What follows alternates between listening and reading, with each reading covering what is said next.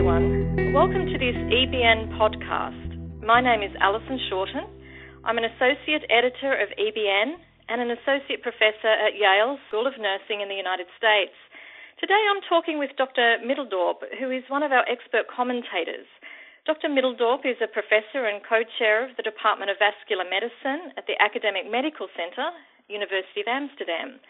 Dr. Middeldorp will be talking about the risk of venous thromboembolism, or VTE, for women who are hospitalised during pregnancy. Welcome, Dr. Middeldorp. Firstly, can I ask you to tell us about your work and current research in the Department of Vascular Medicine? Yes, I'm very happy to do so. I'm trained in internal medicine, and we have in the Netherlands the subspecialty of vascular medicine. And that means I'm an internist with a strong interest in all aspects of the blood veins and arteries.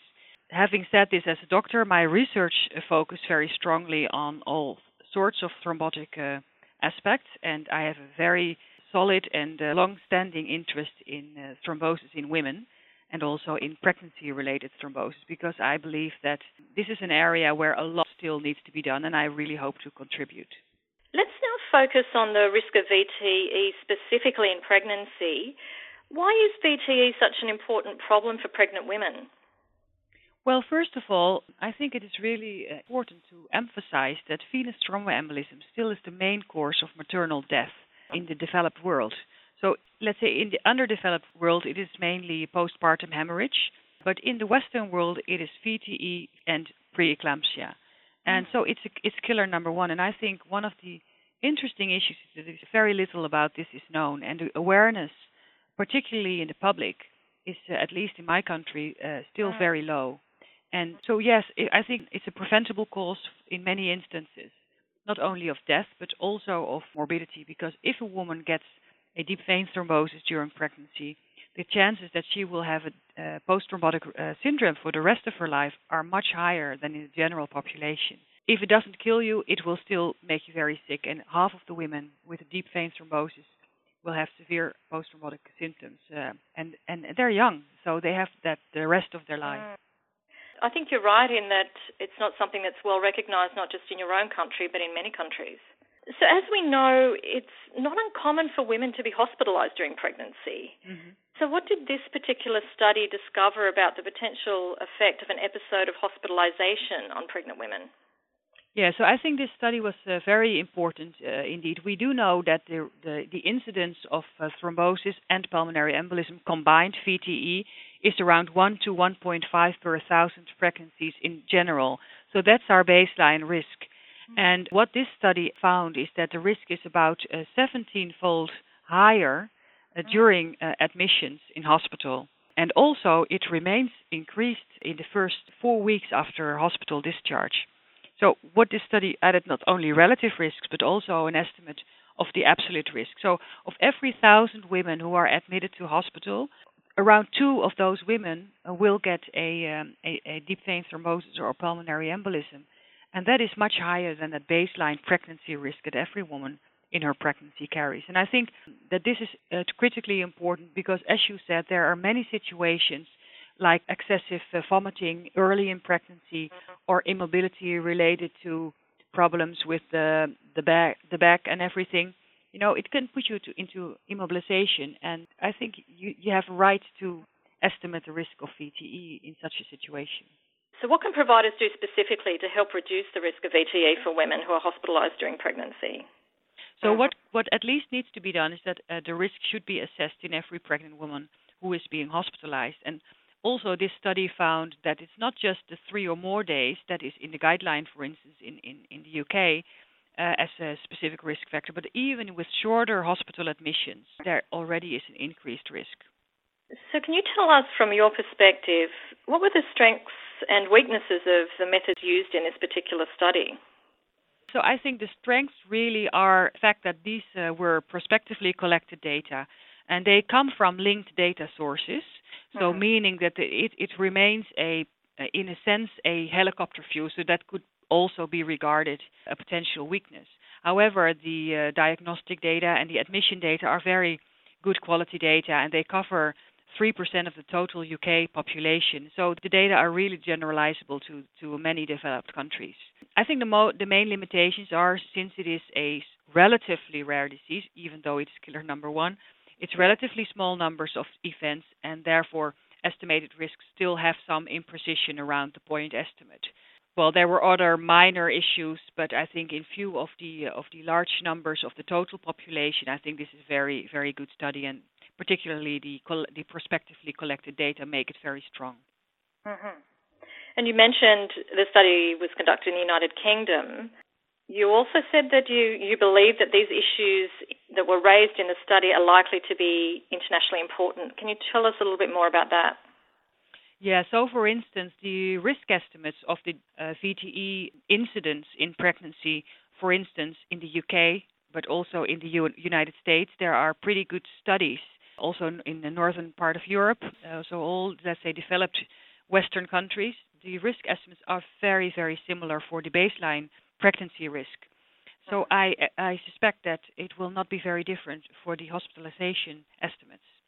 So that's basically, I'm quite confident that this is not some UK problem. Can you summarize what you think are the main implications for clinical practice here? Yes, so I think that every woman who is pregnant and who is being admitted to hospital at least should be considered for prophylaxis with low molecular weight heparin during her immobility. And this is already in the guidelines. So in the guidelines there is a risk assessment at booking, but also later. And since this is, let's say, an incident thing happening during pregnancy, it needs some reconsideration. So it's not just at the first antenatal visit where you sort of check your lists, but with every woman admitted to hospital should be considered for thrombosis prophylaxis. So meaning, again, that you have to take into account other comorbidities, and that the threshold for prophylaxis should be quite low. Even though, obviously, we know that if we would anticoagulate every woman, we would also induce bleeding. But as soon as a woman is hospitalized, I think with most women, if you just tick the risk factors, you will end up deciding that she better have thrombosis prophylaxis during that immobilization period. Whether that is really true for extended prophylaxis is really, that will be difficult, because there the risk drops. It's still higher than the admission incidence, but it is probably not high enough to extend it to all women who have been admitted for another 4 weeks. However, one of the other things, and here we come back to the public awareness, I don't think we really instruct our women, at least not in the Netherlands, very well about thrombosis. Knowing symptoms, knowing that women are at increased risk will at least prevent delay of patients seeking medical attention. No, I think you're right about educating patients, and it's not just in the Netherlands. I think that's a really important point that you're making about public education, and specifically education of pregnant women about things that they need to watch for, or certain risks that they have that are specific to being pregnant. We're really talking about things that we still don't know yet. So, what future research do we need in this area? I think the good risk assessment is really step one. So is there a relevance to this, apart from, let's say, sporadic personal losses and dramas? So I think this study tells us, yes, it is really relevant also numerically, not just for personal reasons. This also means that we need better studies in how to prevent thrombosis in pregnant women. So there are no studies, for instance, with mechanical methods like stockings, whether that would help without increasing risk for bleeding.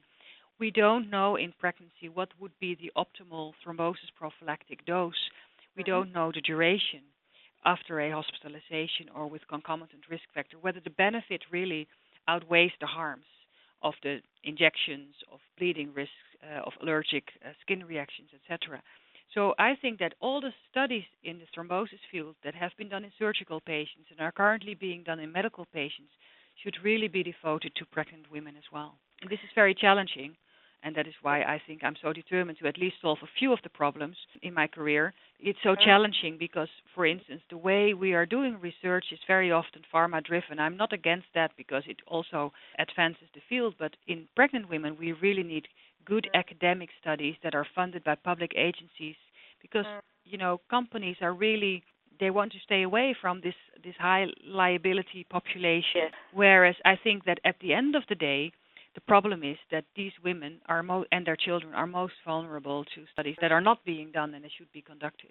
And as you pointed out earlier, the decisions that are made during pregnancy and the things that occur during pregnancy can then last a lifetime. You're talking about the complications that could occur and the fact that they could go on for the rest of that particular woman's life.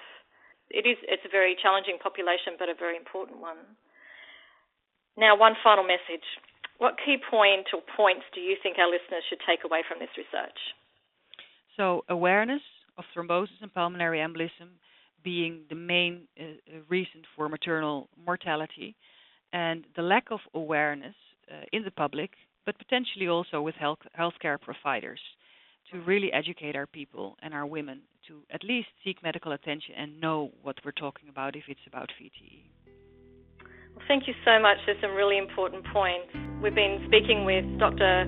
Middeldorp. Thank you so much.